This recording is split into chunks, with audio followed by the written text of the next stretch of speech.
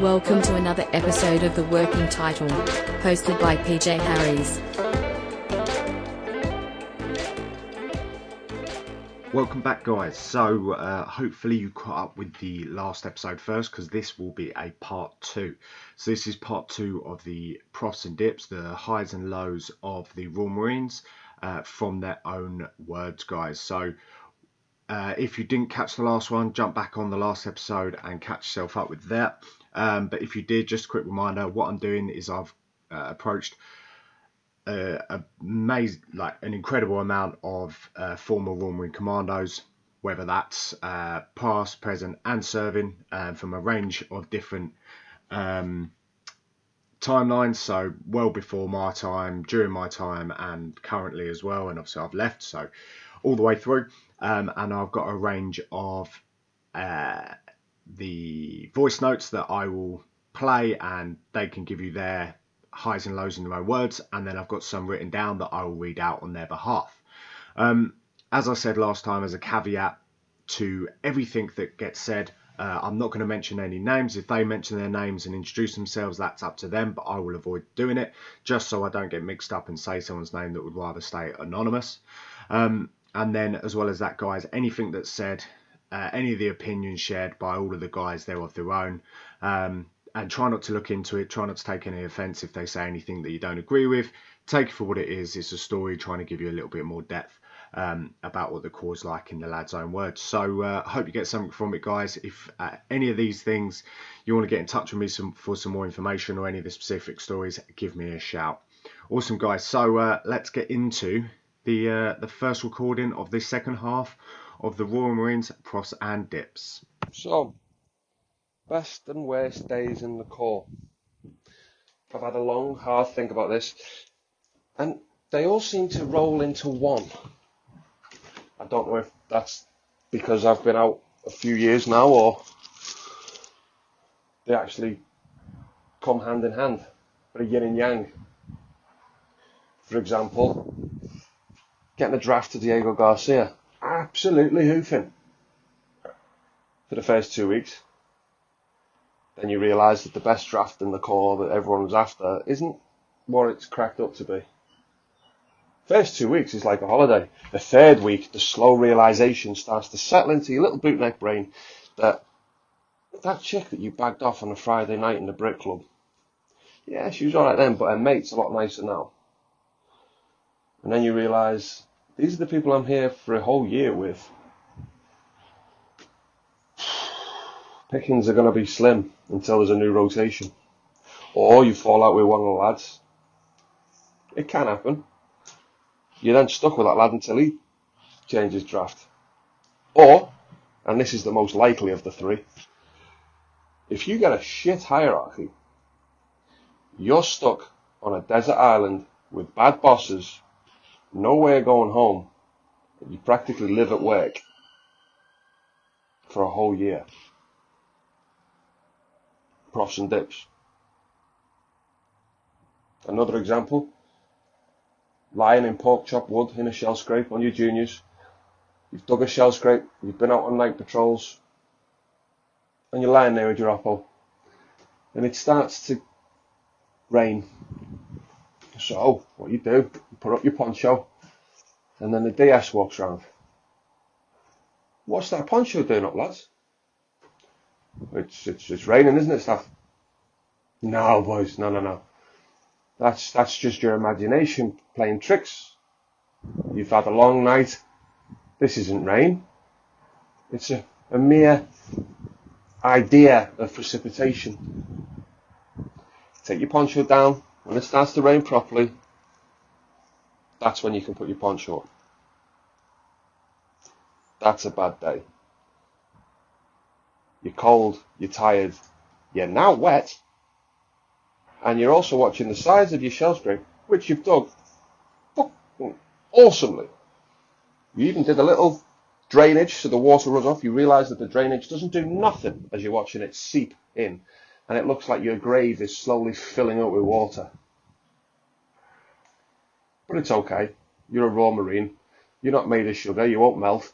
And clue's in the title, isn't it? Marine. Got something to do with water somewhere.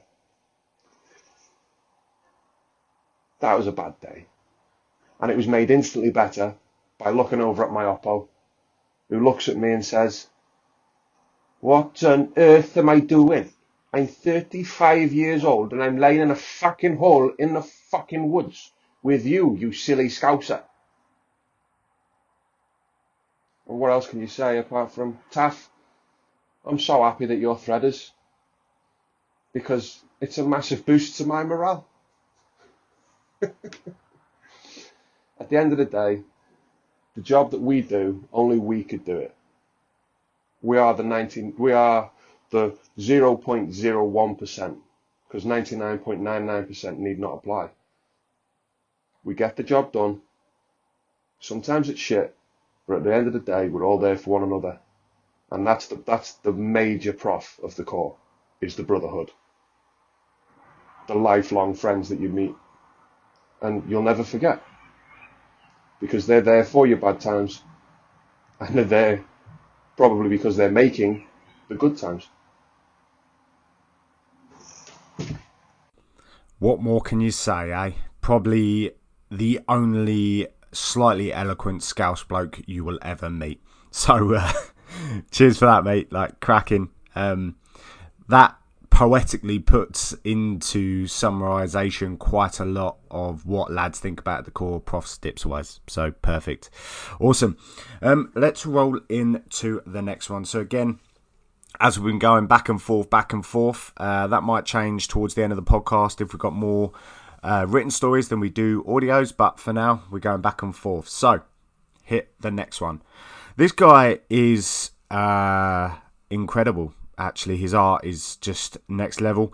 Again, if you are familiar with the Corps and I'm saying his art is next level, you know exactly who I'm about to talk about. He said he weren't happy if I say his name, but as I said before, I'm going to leave it out just so I'm not slipping up saying anyone's name. But yeah, if you know anything about the Corps and I'm saying art, you know who this geezer is. So, best worst experiences in the Corps. I'll start with the good bits. I seem to be one of those lucky blokes that just so happened to be in the right place at the right time and profed a fair few awesome trips in a relatively short career. Literally straight from training, I went out to the Caribbean for 6 weeks on ex-trade wings. I've done boarding ops in the Middle East, Optelic and around Malaysia and Singapore. My favourite trip was to northern India on Himalayan Warrior, operating at altitudes over 5,800 metres. Yeah, 5,800 metres in the mountains and on glaciers. We spent 8 weeks alongside the Indian Paras, climbing and doing recce troop taskings in an environment that made you out of breath just bending down to do your boots up. By far my favourite unit was 4-2 Commando, where I spent 3 years in the recce troop as a recce operator, even managing to prof a jumps course. We were for the most part treated like grown-ups and had a very good team of lads. We deployed on Herrick 5, the first winter tour for Royal Marines, following on from the Paras summer tour, establishing all the FOBs, etc. My time in Afghan was all kinetic. The IED threat was fuck all in comparison to the later tours. Recce Troop had 3 IED incidents / discoveries in 6 months. It was nice to be able to conduct some proper recce taskings as well as the troop attacks / patrols, etc. We achieved some great things on that tour and were fortunate not to lose any of the troop. From other lads' accounts, I think the early tours were far simpler. We had more control over what we did and how we did it. The constraints were far less and we made the most of that. I think the above does summarise my best bits of my 7 years in the Corps. I left over 10 years ago now, and the endless hours of stag and OPs looking out at nothing but Dartmoor rain and mud have long since been forgotten. The thing I miss the most is the lads, that bond that forms when lads go through hardship together, and the merciless gallows humour. I have fallen foul of expecting similar qualities in some of the people, in brackets civvies, I have worked with since leaving. The worst bits. I only really have one. The death of one of my very good friends, Rob Frank McKibbin. I apologise if I said that surname incorrect.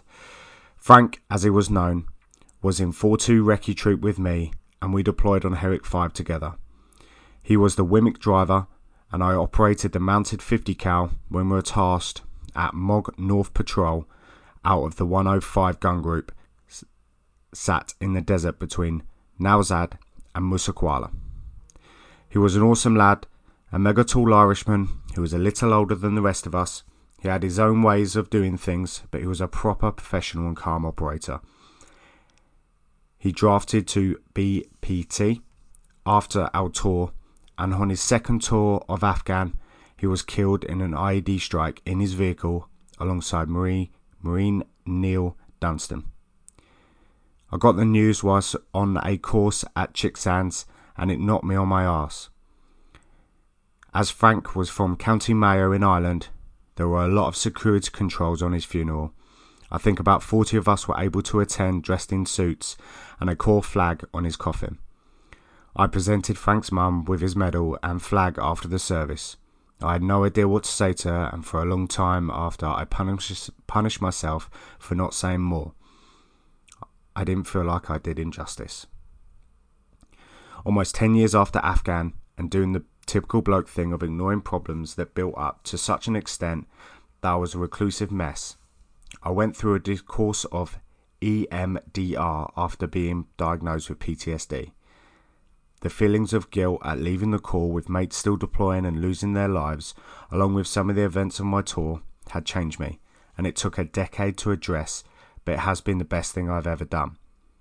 I have no idea how EMDR works, but it does work, and I would urge anyone suffering to look into it. Since leaving the Corps, I have found a new passion in art. Turning a hobby into a little side business venture has helped me give back to the lads. My mission has always and will always be to make paintings and illustrations that are affordable. None of this pretentious overpriced nonsense, to the lads who just want to brighten up their grots. I also like the fact that I've designed and been involved with a lot of other bootnet business ventures, making logos, t-shirts, designs, etc. Guys, I think that one is one of the deepest, and he does go on to apologise for getting deep at the end and things like that. But I think that's a brilliant aspect to the Corps that we haven't really touched on personally yet in these stories so far. You know, that is unfortunately the darkest part of the Corps, is the possibility that you might lose someone. It's something that has to be considered, accepted, but never underestimated, and those people should never be forgotten. So I'm glad that I got to say those names in these podcasts, and I apologise if I mispronounced any of those surnames or anything like that. But any of those guys, whether we know their names or not, they all live within our hearts of the Royal Marines. So thank you for sharing that one. And I think that's important to remember as well, guys, that, you know, horrible things do happen in the Corps. But as that guy in that previous story did say, he was very lucky in the Corps. You know, he was one of the lucky few that got to do a lot of different trips, even got his wings, which is kind of unheard of if you're not SF from the Marines. So yeah, awesome. Well done. Thank you very much for sharing that.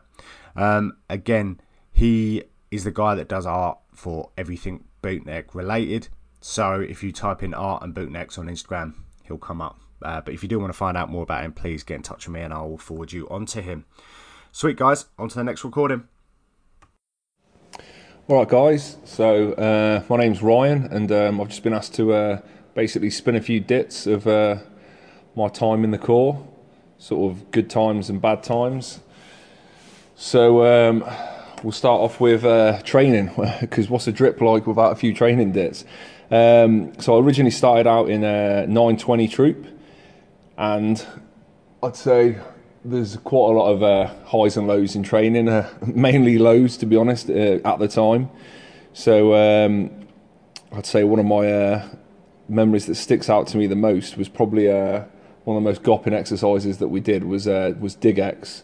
I just remember it being absolutely freezing cold, you know, pissing down with rain the whole time, and me and this one other lad were basically just digging all night, And then we finally got a chance to get our head down for a bit. It was just that cold. I remember us just collapsing in the bottom of this trench and just spooning each other for warmth for a few hours before we had to get up again.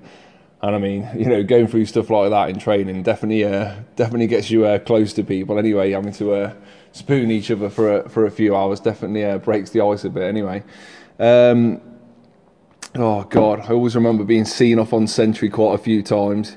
You know, where you'll be on sentry with someone, and the lad that you're with, he'll go and give the next lad a shake to come and relieve him. So the lad will be like, yeah, I'm awake. And so the lad that woke him up will go get back in his slug and get his head down. And then obviously the lad that he woke up will just go back to sleep. So you'll be left there sat on sentry on your own. 5-10 minutes goes past, 15 minutes goes past. And then the realisation sets in that you're like, they've both gone to sleep and I'm left here on my own. So that's me on sentry for the whole night then, because I can't move to wake someone up because I'll leave the sentry point unmanned. So yeah, that happened quite a few times. Obviously, that's a bit of a see-off, but I always remember that happening. And just, you can look back and laugh, but at the time you just absolutely thread us. I remember I actually got back trooped in training because when we did our 6 miler, it was one of the hottest days of the year. And we finished, and I think there was 3 of us. We finished the 6 miler. We were stood in the car park at the end, and we all just collapsed, just completely passed out, fell on the floor. And I just remember waking up in a hospital with a load of wrens standing over me, spraying me with spray bottles and trying to cool me down with fans and trying to get my body temperature down a little bit, and just being like, God, what the hell happened? So I had to spend a couple of days in the hospital at CCC, and then basically got stuck in a troop behind mine. So I got back trooped. When I came to do it again, obviously passed it the next time, but God, yeah, that sucked. Obviously getting taken out of your original troop quite late in the day as well, because I think that's week 26. But you know, that's just one of those things. And then when I finally did get through to my commando tests, you know, it was a really hot day again, and I remember doing the 30 miler, and I think it was 2 or 3 lads actually got pulled off with heat exhaustion, and it actually ended up in an ambulance, having to get taken back to base. And I was just shitting myself the whole time, thinking, oh God, I do not want to go down again with heat stroke, worried about what happened to me on the 6 miler. Finally we got all the way through, you know, obviously, you know, run over the bridge at the end. And we all got told to just jump in the stream under the bridge, because it was just such a hot day. And I just remember lying in that stream, cooling off, thinking, oh God, like one of the best feelings ever. And then obviously about 10 minutes later or something, we got given our green lids, and it was just the best feeling ever. Made all those shit times through training worth it. So when I got my green lid, I then got posted to 4-2 Commando down in Plymouth.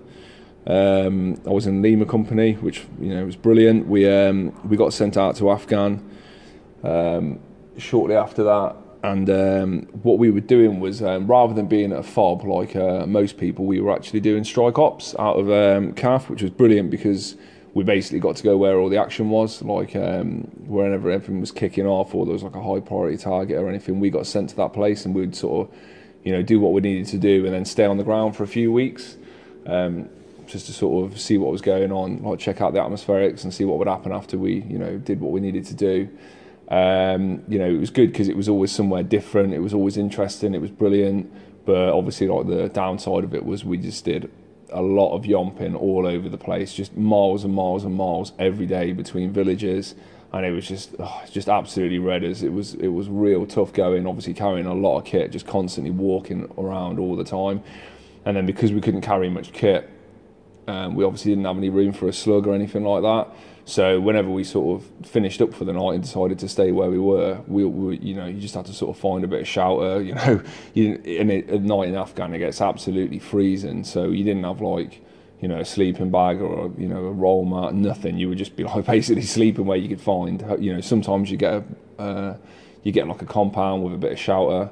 You know, you could find somewhere pretty decent, but other nights you were literally just laying on the floor in the elements, and it was, pretty gopping to say the least. But, you know, it's just one of those.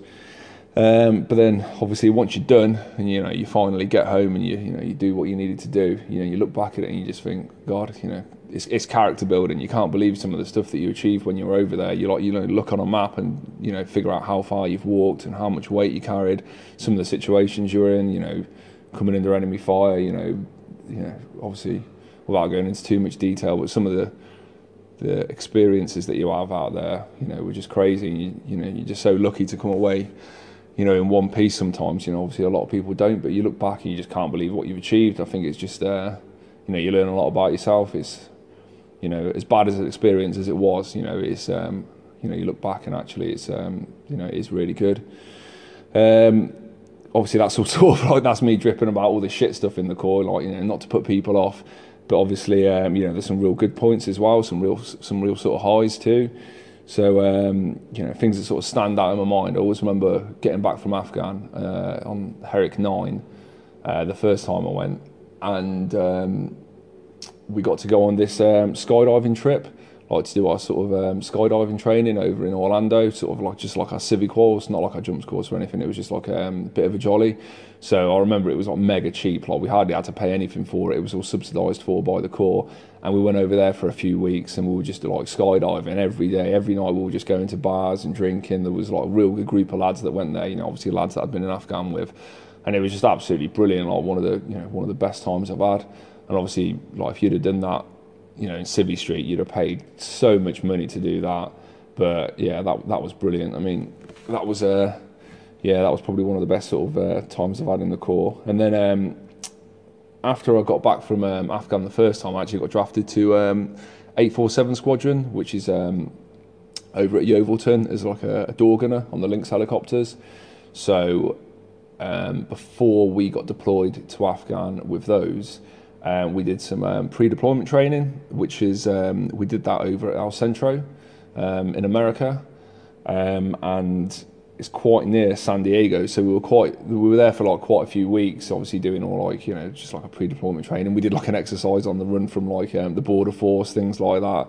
It was obviously in case you went down behind enemy lines and stuff. It was tough, but it was all like real good, interesting stuff. Obviously, just working with like the the pilots and obviously like the naval engineers, stuff like that. So it was interesting. But we one weekend I remember we got to have a run ashore in San Diego, and we went and stayed. I think it was an American military base. I can't remember. I think it might have been a naval base. I'm not sure. But we basically got to go have a couple of nights out in San Diego. And that was absolutely brilliant. That was, again, one of the best runs ashore I've ever had. It's stuff that just stands out in your mind. You can remember for like years later. So it's not all like, freezing your tits off on a sentry post and, just carrying heavy weights for miles and miles. There's definitely some real high points. But to be honest, now that I've left and I look back, all those times that absolutely sucked, you look back at them and you just think, do you know what? Like, I wouldn't change it for anything. It was brilliant. Like, I'm glad I did all that stuff. I think it sort of makes you the person that you are today. So, you sort of say them as, they're shit times or the worst times. But actually, those worst times, as long as you come out of them in one piece, are actually like, again, really some of the best times you have in the Corps. But yeah, so that's about it. Just a bit of an insight into into my time in the Marines. If anyone's thinking about joining, hopefully that doesn't put you off. but yeah, so that's it. Cheers for listening, guys. Waz, mate, thank you very much for that one. Again, guys, like, that's some really personal stories there, but also showing some Waz times of the Corps and some really shit times of the Corps in training. So we're really starting to build up a brilliant picture in this whole podcast. I know we're sort of knocking on a bit now, we're over an hour, but I'm hoping you're sticking with it, guys, or you're coming back to it, because there's still more to come, and it just wouldn't be right to break these up so they're all in one podcast. Awesome. Thanks very much, mate. On to the next one that I will read out as word for word as best I can. My biggest prof of being in the Corps: number one, adventure training. What an absolute sick opportunity. The old saying, civvies pay thousands for this, is very true.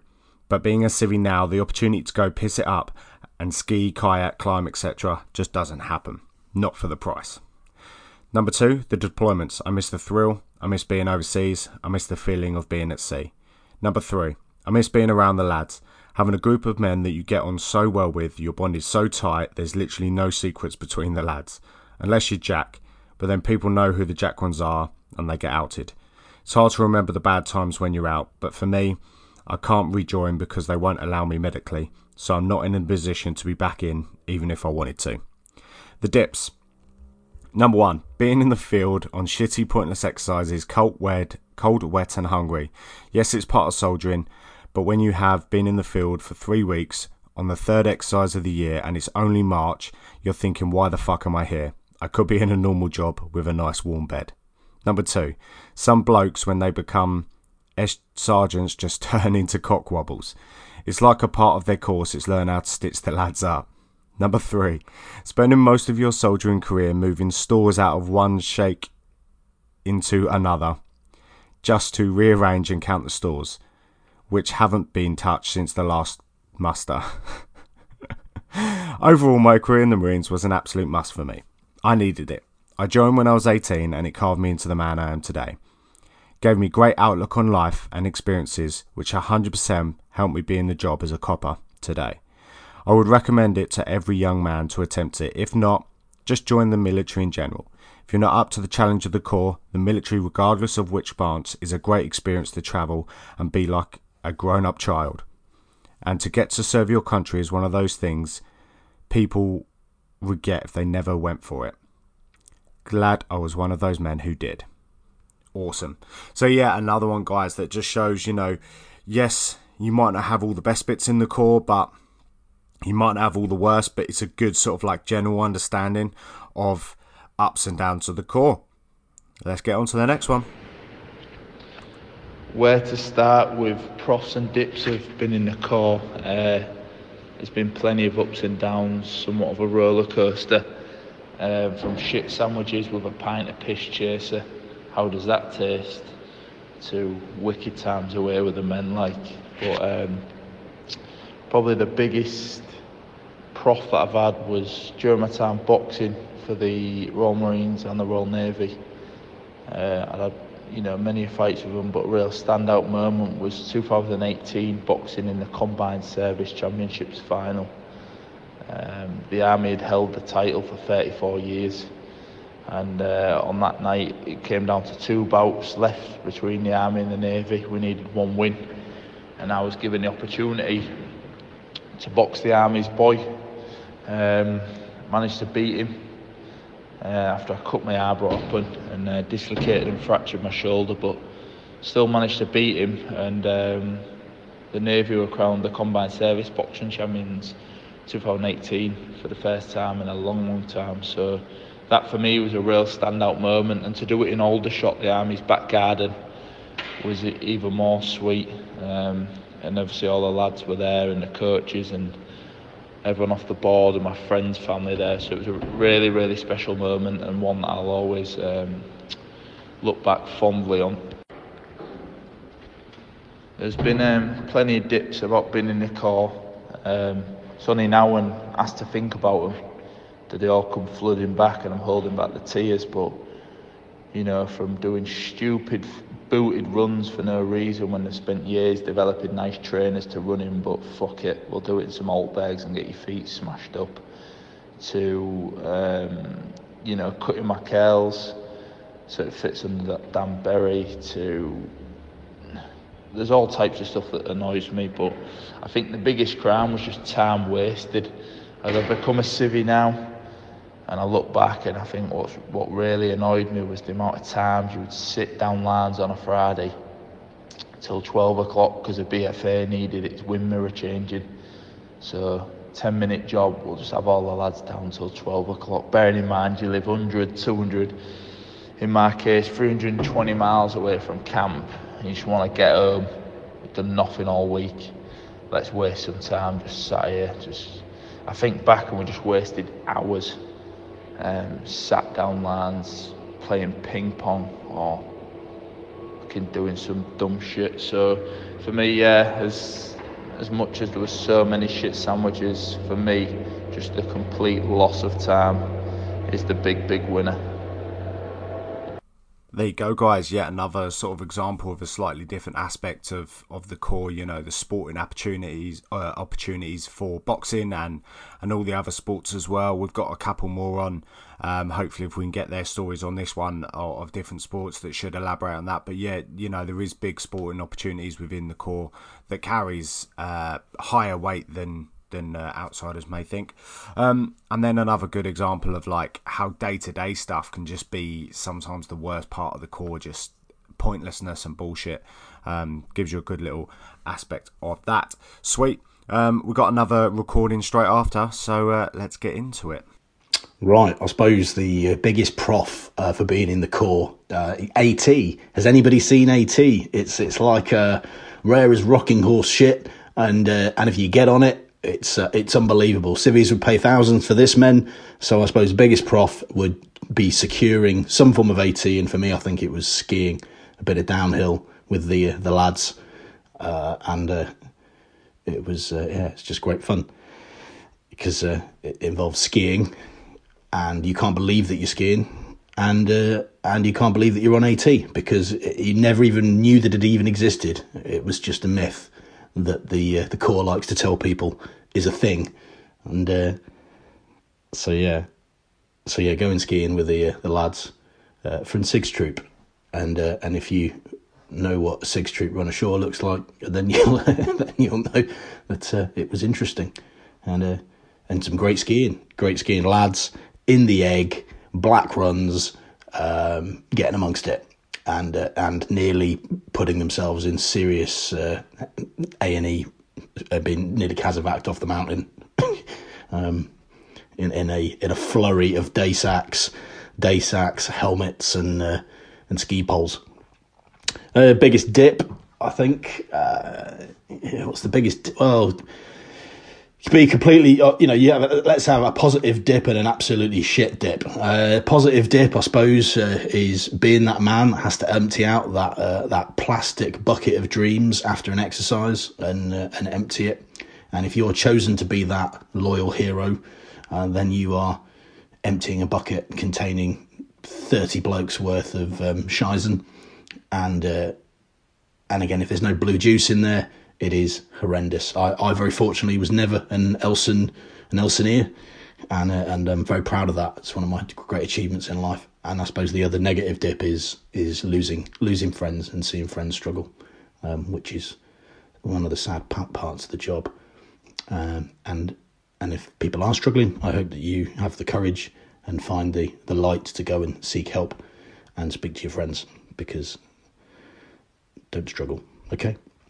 And that's for me, Commando Sundar, Profs and Dips. Thank you. Out. You have got to love a pusser's sign out. So anyone that is familiar with the term pussers, it's anything that's Navy or like issued. So a pusser's sign off of out is wise, and I love it. So thank you very much for that one, mate. Touched on some really good points.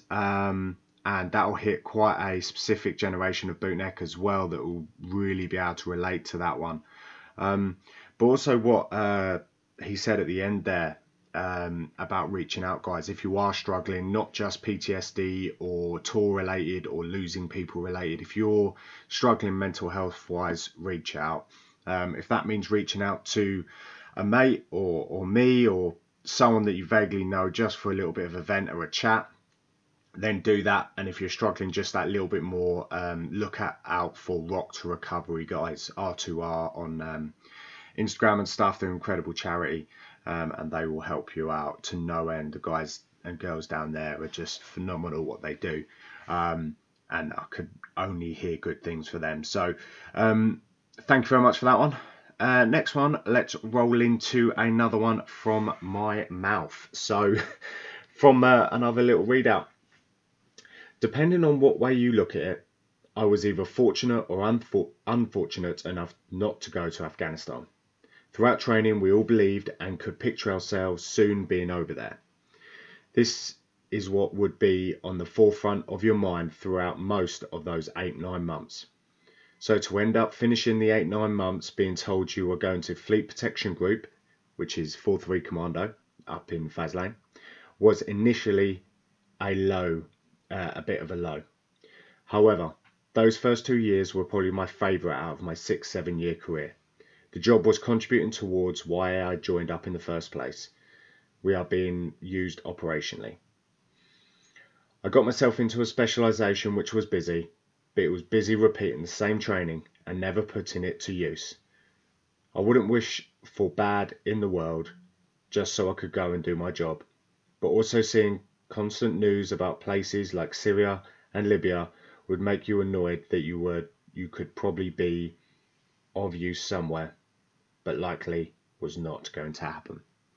So that's quite a short and sweet one, guys, but I think that really does explain it and summarize it really well, and I'm sure you can sort of see the themes coming up with the different generations of bootneck serving, the ones that got a lot of kinetic time, the ones got a lot less, and I hope it's clear that it's not a thirst for war, guys. It's really not, and I hope the guys that did serve don't see it as naivety that the young guns wanted to go out and do the job, and they see it as what it is, that they wanted to do the job that they're trained for.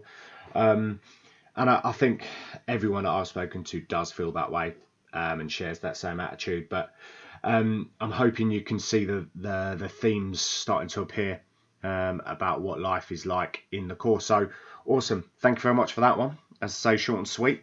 Let's go straight into another recording. Rightio then. Best and worst times in the Corps. Yeah, well, you can't really talk about worst times in the Corps without talking about training. Yeah, it was fucking leaping. Yeah, it's where it all started. But I was 16 years old, straight out of school, grew up on a farm. Bit of a crabby cunt to boot, which didn't fucking go down well. Obviously that made life a bit difficult for me in the early days. Yeah, alright, so you learned a lot there and you made some friends there for life, but anyone who thinks it's fun to be standing up to your fucking chin in freezing water with a rifle over your head all night, mate, that's not my idea of fun. So yeah, that's up there. Worst times in the Corps. I'd say Norway's probably up there as well. Yeah, some good times in Norway. Obviously the skiing and the skidooing and being towed around and all that. It was a bit of fun. But sitting in a troop chain on skis, waiting for some bloke to pick himself up, get his Bergen on, falling over 3 more times, and just as you get moving again, the next bloke falls over, making progress of about 10 metres a minute. Yeah, I don't think that was a lot of fun either. I mean, when you're in the field anywhere, in the UK, when you're in the field, yeah, you can be wet and miserable and tired and your shoulders hurt, but at the end of the day, you get 3 hours in your bag, and that 3 hours is 3 hours of morale. When you're nice and warm and toasty, but then you go to Norway and you get 3 hours in your bag and you just fucking lay there gibbering, looking at the blokes around you gibbering, thinking about how fucking cold and miserable you are. So that's up there, yeah. That's up there with worst time story. But yeah, it's a good piss up, but it's not a good enough piss up to make up for the for the fact that it's fucking Baltic 24/7. Best times in the Corps. Going back a bit, but I'd say Telek 1 was probably one of the highlights for me. No IEDs, no suicide bombers, none of that nonsense. Just you shooting at them and them shooting at you. I was an attack P team then, and just scooting around wherever the contacts were. So that was a bit of fun. That's definitely one of the highlights. I think just the blokes. It goes without saying, the blokes that you meet and the blokes you work with, some of the fucking creatures I worked with that I'll never forget, but some of the laughs that they give you, that's up there. It's one of the best. It's definitely one of the highlights.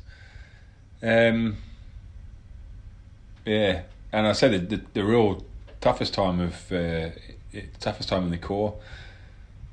I mean, the deployments are highlights. That's definitely where you want to be. That's what you train for. That's what you want to go and do. Barrack life can be fun with the boys, but a lot of the bullshit never always struggle with. But yeah, the low point I think is definitely going outside. It's pretty scary, and even now, I went outside 6 years ago, and still, it's difficult. You miss the boys, you miss the banter. Civvy Street, it's a difficult place. You're misunderstood, and you can't understand anyone else. You're out there with the best of intentions, and your moral compass is pointing in the right direction. But a lot of blokes a lot of civvies, pull the piss out of that, take advantage of it. They don't see banter, they're offended by everything. They'll see your work ethic and just let you do everything and sit back. And it's hard to find your place once you go outside. So I'd say that's one of the low points. Anyway, it'd be interesting to see what everyone else says. Another sort of great point there that I don't think any of the other takes on this has sort of touched on is that time that you leave and dealing with that work ethic of Royal Marines compared to civilians. Now, this isn't saying that all civilians are lazy or all Royal Marines are specifically over sort of energetic with their work. That's not what we're saying. What we're saying is, as a collective of people, the majority of Royal Marine Commandos will have an extremely high work ethic. They will do things without being asked, they will use initiative, and they will grind until that job gets done, usually beyond what is expected of them.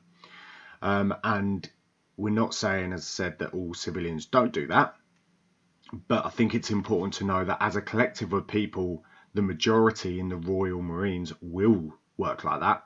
And in Civvy Street, as this guy has expressed and I have also experienced, and I think many others have, the minority have that similar work ethic. And usually they have a history in some type of military service. That's just the way it is. So that is quite important to remember, guys. He's not saying that everyone, but that is a fact of it. Now, if you're looking at that as from the outside in, from a civilian point of view, and you sort of notice that or don't accept that, then that's a fair one. But I think it's a fact that, he's mentioned it and it is a common theme. So it's important to know that if you are going in or thinking about joining the Marines, when you do come out, you will have a higher work ethic. It's an important tool to have and an important attribute to gain, but just don't let people take the piss out of you. Human nature is if you give an inch, they'll take a mile, and that's the same with everyone. Everyone wants the best deal. So if you say to a boss, I'll do that extra bit for you without getting paid for it, he'll start expecting it, and then he'll want more and more and more. And that is just human nature, guys. Everyone wants more for their money, more bang for their buck. So just be careful. Don't let anyone take advantage, but also stay true to who you are, and represent what you earn in terms of becoming a War Marine. Cool. On to the next one, another one that I will read out for you guys. So apologies for my gopping voice. Here we go. My worst time in the Corps. Recruit training almost killed me. The usual honking bug was making its rounds back and forth through the troop while we were in the commando phase of training. Everyone is run down, as is normal, and you just crack on as you are meant to.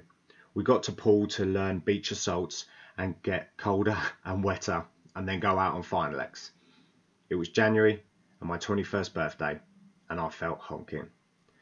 Like a heavy head cold was inbound, we did the beach landing at night and got drenched and yomped through the night and the snow, and it carried on snowing throughout the whole exercise. But we were soon to be bootnecks, and bootnecks crack on. Everyone enjoyed the whole exercise, and we were all eager to start the commando test the next day we returned to camp. I remember feeling really run down, but thought we all felt like this. We just had 10 days in the field. We ran through the tests, and those of us who passed were awarded our commando flashes at the end of the 30 miler, which we had to do on roads as a troop in under 7 hours due to Dartmoor being snowed in. Ouch. So for you, quick pause there, guys. Usually the 30 mile is done over Dartmoor, which is uneven terrain and it's done in 8 hours. So this gentleman is saying we had to do on roads as a troop in under 7 hours due to Dartmoor being snowed in. The next day we went down to the stores and had our hard-worn berets tossed at us by a storeman. It was 1991 and that's how they did it back then. I started to feel worse throughout King Squad. After the pass-out parade I went home for a long weekend before being due to join 40 Commando Roommates. I had a chest infection by then. Due to being able to finally relax after months of being thrashed, I went down big time. I ended up with pneumonia, with blood clots on my lungs, and being in hospital bed and multiple drips 24 hours a day. I was taken into hospital for weeks while the lads deployed to Turkey on Op Haven. I was gutted.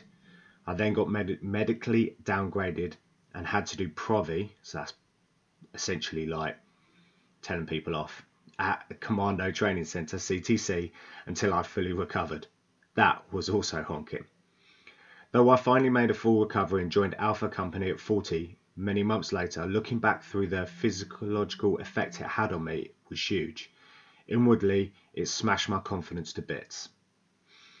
That's a pretty deep, bad time, but as he says, check flashes, he cracked on. So, the best time was being at 40 as a young Marine in a fighting company. Norway, deploying to Northern Ireland, ships boarding teams on ops in the Med, ribs, and fast roping from a helo onto merchant shipping on operations was awesome. I loved unit life, apart from parades, etc. I never saw the point in that, ever. I was very lucky that 40... Sorry, excuse me. Sorry, I just lost it. Here we go. I was very lucky... Oh, sorry. Here we go. I was very lucky that 40 were very busy and had some hoofing trips in my time there. It was exciting and the lads were awesome. When I miss it, which I do, I remind myself that I was very lucky to pass the tests and to get to be part of something very special. And that since I joined, the uniform has changed 3 times. And it's someone else's turn now. Plus I'm 50 now and would no doubt put my back out or pop my knee if I tried. Doesn't mean I haven't given up though. That's not something we do. Awesome, guys. So I think, how many times have I said awesome? I'm annoying myself by it. Anyway, that one's a great one because it shows that other aspect to it, guys. A little bit more further behind in time. So a little bit older generation of bootneck than we've seen before. You know, he mentioned Northern Ireland and some other operations that were sort of quite back in the day, as they say. So yeah, it shows that there's still that common theme, even back then to the guys that are still serving now. There's that common theme of the shit bits and the good bits. So thank you very much for that one. And let's roll into yet another recording. Smashing through them, guys. There's a lot of low points, a lot of high points in the Corps, for sure. You know, take training into account, it's pretty horrendous. 8.5 months, grueling tests and pressure. But I think my lowest point in the Corps was probably when I was pinged to become a signaller. So what that means is I had made my decisions in terms of a path direction. I wanted to become a sniper and then go special forces. So I'd been at a fighting unit for about a year and a half. Been working up towards my sniper's qualification, where you have to do a set of tests to pass to get accepted onto the course, which I did. I was accepted to start the course. However, the week I started, so it was the Friday, and I was going to go and start this course on the Monday, I was told I'd been taken off of that course due to the fact that they needed more people to become radio operators. So I was going to the same location, which was Lympstone Commando Training Centre, but I was no longer going to be on the sniper's course. I was now on the radio operator's course. That was a low point because I had absolutely no interest in becoming a radio operator or a combat communicator. It was hard as well because I was on this course at the same location. I was watching people on their sniper's course, and you know, that's the direction I wanted to go in. It really did probably kill my love for the Corps, to be honest with you. So I spent a year and a half, 2 years as a radio operator before they allowed me to leave and do something else. But my motivation for the Corps had just gone. It had worn thin on me. So becoming a combat communicator, being pinged for it, completely killed what the Corps was for me. So in essence, it's the reason I left. So I did 6 years and left. High points for me. High point for me within the Marines was passing out, of course, and joining the unit. It was just great. But weirdly, Afghanistan was a high point for me because it was the time where you really got to prove yourself. You're working with some amazing guys. You get really, really close. You become really reliant on each other. So Afghanistan, as much as there was a lot of low points in Afghanistan, for me, I think back quite fondly of Afghanistan. There was lots of other high points. You travel a lot in the Marines. You do some really cool stuff. But I guess if I was to only pick two, it would be those. Incredible. Cheers for that one, mate. Again, brilliant bits, brilliant stories. Really giving us great outlook, a great coverage of what the Corps is like, really, for the lads on the ground. So perfect, guys. We are moving on. We're trucking through. I've literally been stopping and starting this little project, if you like. So we're on to the second podcast now, the second episode. So the first part I've literally just released just to keep you in the loop with real time. So that's just gone out, guys. So make sure you get onto that one. And we're coming to the last few, guys. So the last few stories that I will read out and the last few recordings. So let's get into one of the last ones that I'll read out then. Hard to think of the best time, had lots over the years. FPG RM 2006 R Squadron, Tartan Eagle trip to the States. The USMC lashed us up with an absolutely hoofing few weeks on the ranges in the sun with use of Skills Village. Think Sennybridge on steroids. After a few days cross-training in the skill houses with simunition and Yank weapons, we were tasked to take down the village with all assets we needed. USMC would play enemy, being the world's best fighting force, in brackets. We smashed it, and the American officers came out giving a gleaming report about our professionalism.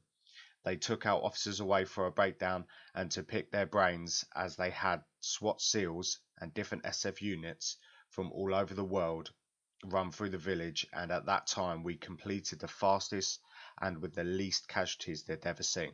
However, royal being royal, whilst the officers worked with the Yanks, the lads had thought of a new way to pass the time when left-handed stone throwing, right hand on hip, got a bit boring. We introduced the USMC grunts to spoof. The loser would have to stand against the wall, pants down, and take a sim round from M16/M4 from each of the other lads who played. Fucking hilarious. Obviously, a Yank lost with multiple false calls. After this, lad had taken about 5 sim rounds from about 10 metres. His arse started to look like bootneck Stacey's after a good weekend in Arbours. We all then got onto the big yellow American school buses to head back to the camp and a weekend on the piss in Virginia Beach. Whilst waiting for the officers to load up, we decided to see if we could topple the bus, running from one side to the other. Also hilarious. With that all, the officers who had been blowing smoke up our asses an hour before came out to see a scene of carnage, questioning if we were the same Marines he had just seen in the village. In return for the USMC lashing us up, we treated them to a yomp up Ben Nevis in a snowstorm. They fucking hated it. We top-flapped their Bergens and cracked on whilst they bitched and moaned. Had a good piss up in Edinburgh, which saw the Yanks on Cinderella leave back by midnight, which led to multiple bed-tipping incidents when the lads got back. Bad times. We forget the bad times. I'm not one to bitch and moan, but don't get me wrong, there are plenty of missed weekends, shit blokes, with shit decisions, but as the old saying goes, life in a green suit. That's an awesome one, guys.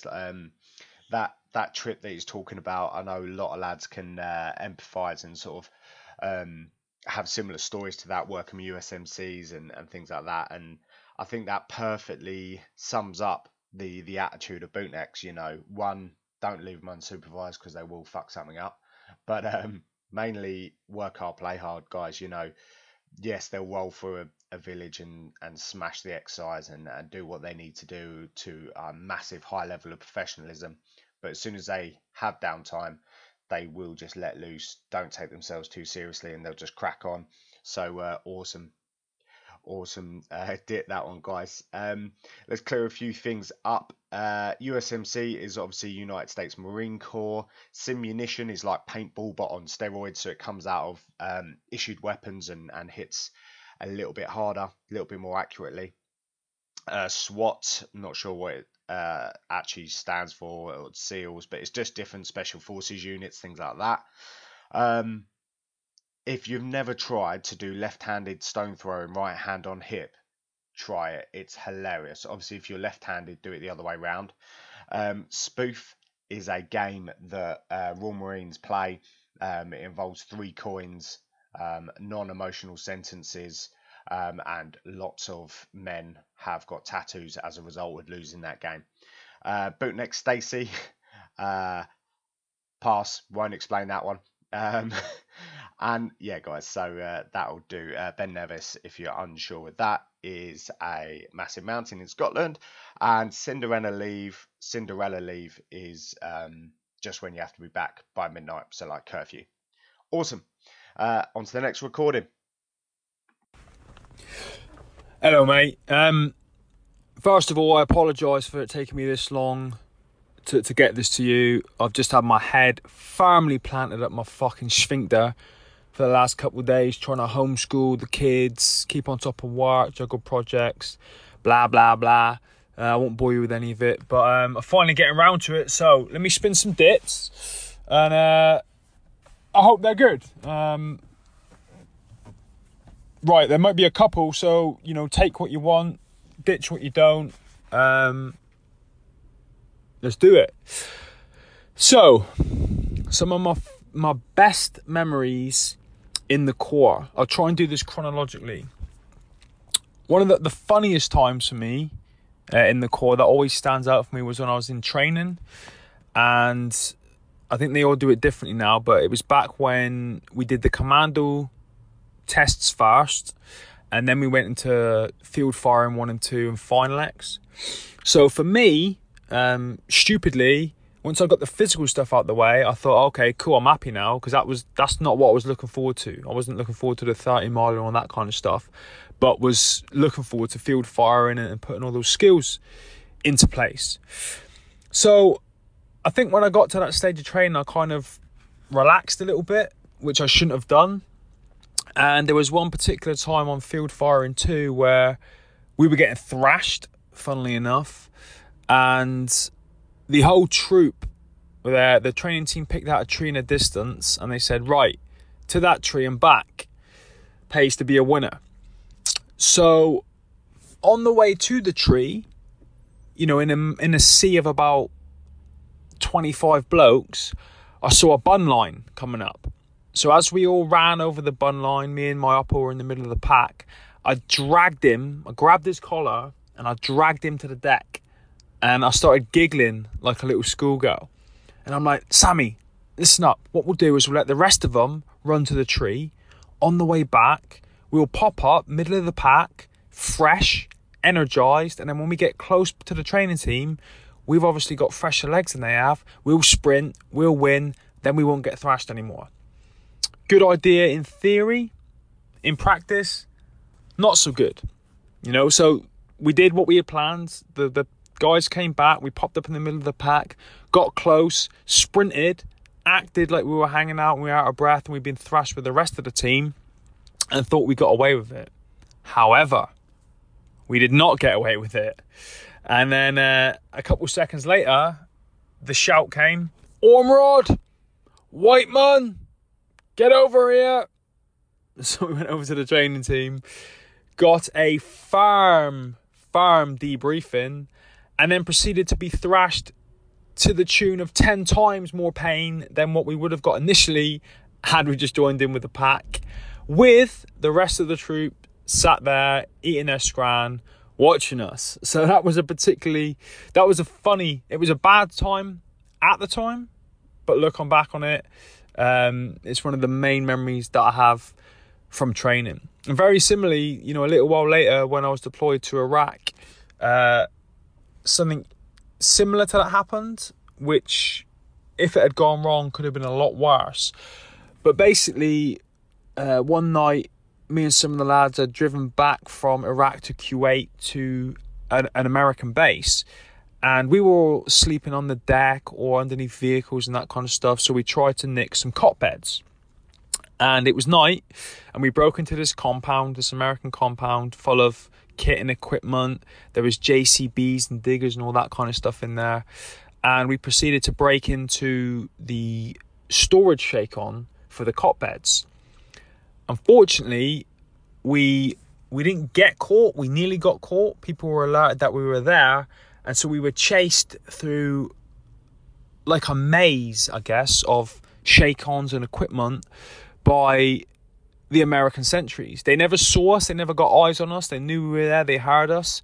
So we're running around at night with cot beds on our shoulders, trying not to get shot.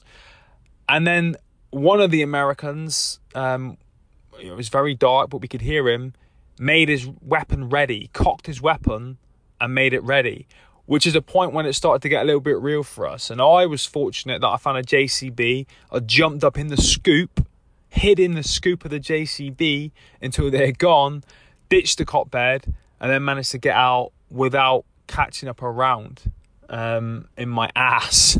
So, another funny memory that could have gone terribly wrong, but fortunately didn't, and something that stands out. Now, in terms of my worst times in the Corps, obviously, there's a time that I played hopscotch in an Afghan minefield and lost. That was a terrible time for me in the Corps. But I think in terms of, a safe and miserable time, when I really wasn't happy, it's just another training dit. And it was that exercise, DigX, where you wear full Cat 3 Romeo NBC suits. You do some dopey insertion yomp, fully rigged up. You spend God knows how long digging into the ground in, I don't know if it was the same for everybody, but we ended up digging into some sort of slate area, which was really difficult to do. And then after being attacked and having no sleep all night and having dug all night and being sweaty in this NBC suit, you then do this daft exit yomp, another yomp out. So that was probably, throughout the whole of training for me, the most miserable that I've ever been. And I hated it with every second that I took part in it. This is a couple of dits, some funny. But generally, you only really remember the good times, I think. As bad as they are at the time, some terrible times. When you look back on them, with fond memories. And you realise that actually the times that you think were bad actually weren't that bad. Mate, I hope they're okay. If they're gash, let me know. I'll try and think of some more. Apologies again that it's taking me so long to get to you, but I hope that you can use it.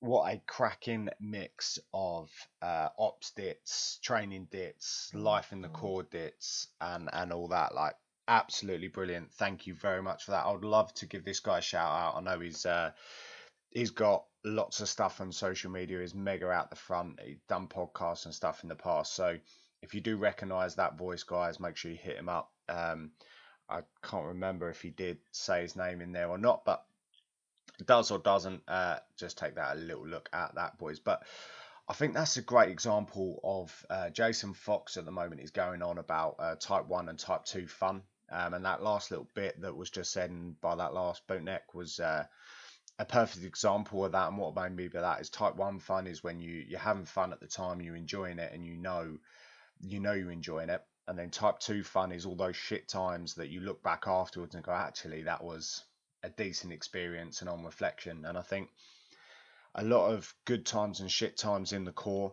are type 2 fun. Later on you do look back fondly on it, and that's why you forget some of the bad times, because some of those bad times actually aren't so bad once time looks after it. So another Waz little story, guys. Let's go through our last one that I'm reading out, guys. So last one I'm reading out, and then we're going to hit straight into our last, or second to last, I think might be the last recording. So let's do it. All right, Royal, sorry it's late. Have you noticed a theme here, boys? Almost everyone's been late, or apologise for being late. Classic badmin of the bootneck. Anyway, honestly say I've never really dripped much whilst in the Corps. One time I thought I dipped when I was on deployment, with S Squadron in the Med. As part of a boarding team looking for weapons/drug smugglers, and got flown home early because I was on a mortars course, which was a prof because that's what I wanted. The dip is I got back to England to find out it had been cancelled, so I was threaded to be brought back early for no reason. But the saving grace was about 2 weeks later I got a phone call to see if I wanted to go to Diego Garcia, Profers. So had my mortars course not been cancelled, I wouldn't have gone to Diego and Garcia and had the best year of my life and career. And there's plenty of dits that have come from that island. Awesome, a little short and sweet one there, guys, but I think that actually hits a really good point that I'm not sure the rest of them has really highlighted, is the flexibility you have to have with your life. I can remember countless times where we were meant to be doing something, about to be doing something, and it cancels last minute, or you get flown back from something or flown out to something and it never happens. So that's an important thing. If you are thinking of joining, just be prepared to be flexible. Prepare for the best. Prepare for the worst, expect the best, sort of thing. No, hold on, I'll get this right.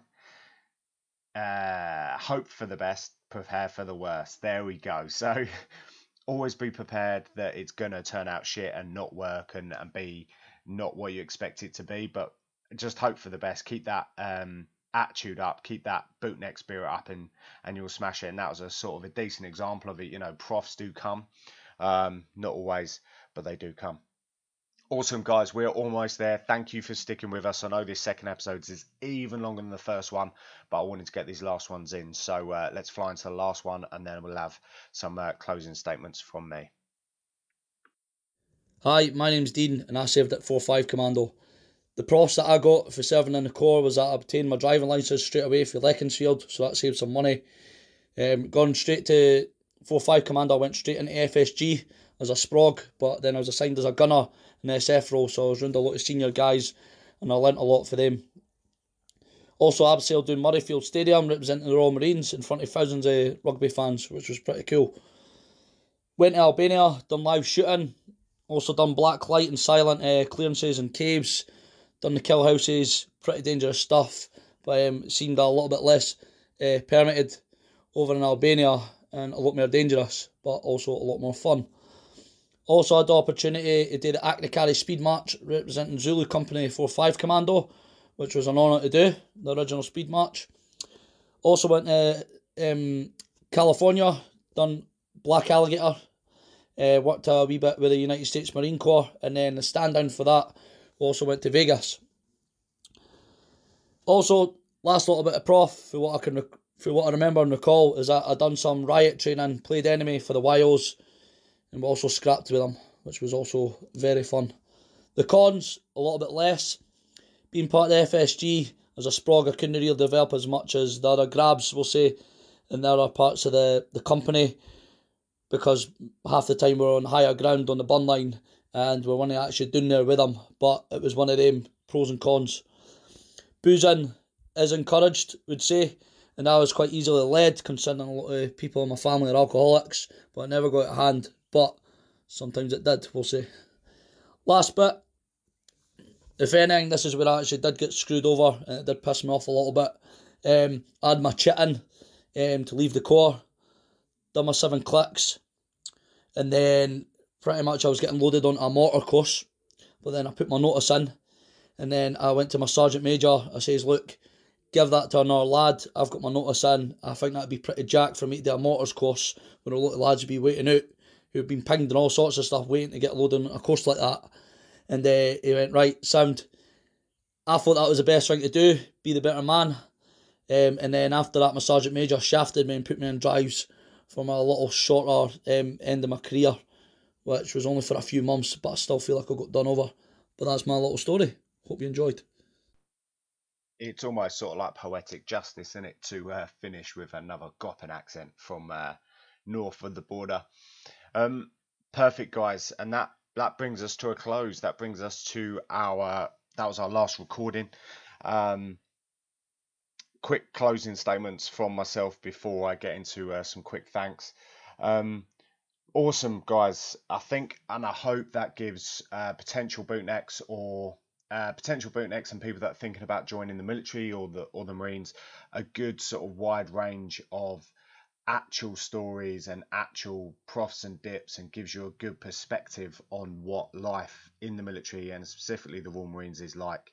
I hope it maybe not gives you whether you want to do it or not, but it just gives you more information that isn't really out there. That brutal honesty, those stories that aren't usually told to the wider audiences and probably shouldn't be told to your mothers and missuses. It's those types of stories that really make up the Corps. They're an unapologetic, gentlemanly fighting force, and when they need to be, they're absolute thugs and lovable rogues, and when they need to be, they can represent the country, whether it be at sporting events, Remembrance Sundays. They have the ability to do both, and there's very few regiments or corps or groups of men that are able to do that, able to be that ruthless killing machine, hilarious laddie banter, your best mate, the sensitive shoulder to cry on, and the professional outlook as well, and they really do encompass that. So awesome, guys. There was a lot in both these episodes, so if you haven't listened to part 1, please go back and listen to that as well. As I said at the beginning, guys, apologies for some of the quality. It is all a bit mismatched because I wanted to get it from the points of view and the voices of the people that actually did it. So yeah, awesome, guys. Lastly, before I sign off, thank you so much to everyone that took the time to write something down or to record something and send it over to me. Every single one of those dits, whether you went into a lot of detail or a small little statement, was so incredibly useful for me personally. And even at the very least, I hope that you bootnecks that listen and did contribute can sort of go on there and have a little chuckle to yourself and reminisce and relate to some of those other stories. Also, thank you to all the guys. There was many bootnecks on there that did say, I'll get something to you, or it maybe even sent something through and I've missed it. Thank you again to you guys. The intention was there to help. If you didn't get round to it, or even I've missed it and not put it in, that's my apologies. But yeah, thank you to you guys as well for at least thinking about it. So thank you all for listening. Hopefully you got something from it. Please get in touch with me. Please like and share it, guys. I think this is going to be a very valuable tool for decades to come. At very least, it will just give other lads a good laugh when they think about all the drips and profs that people had in the Corps.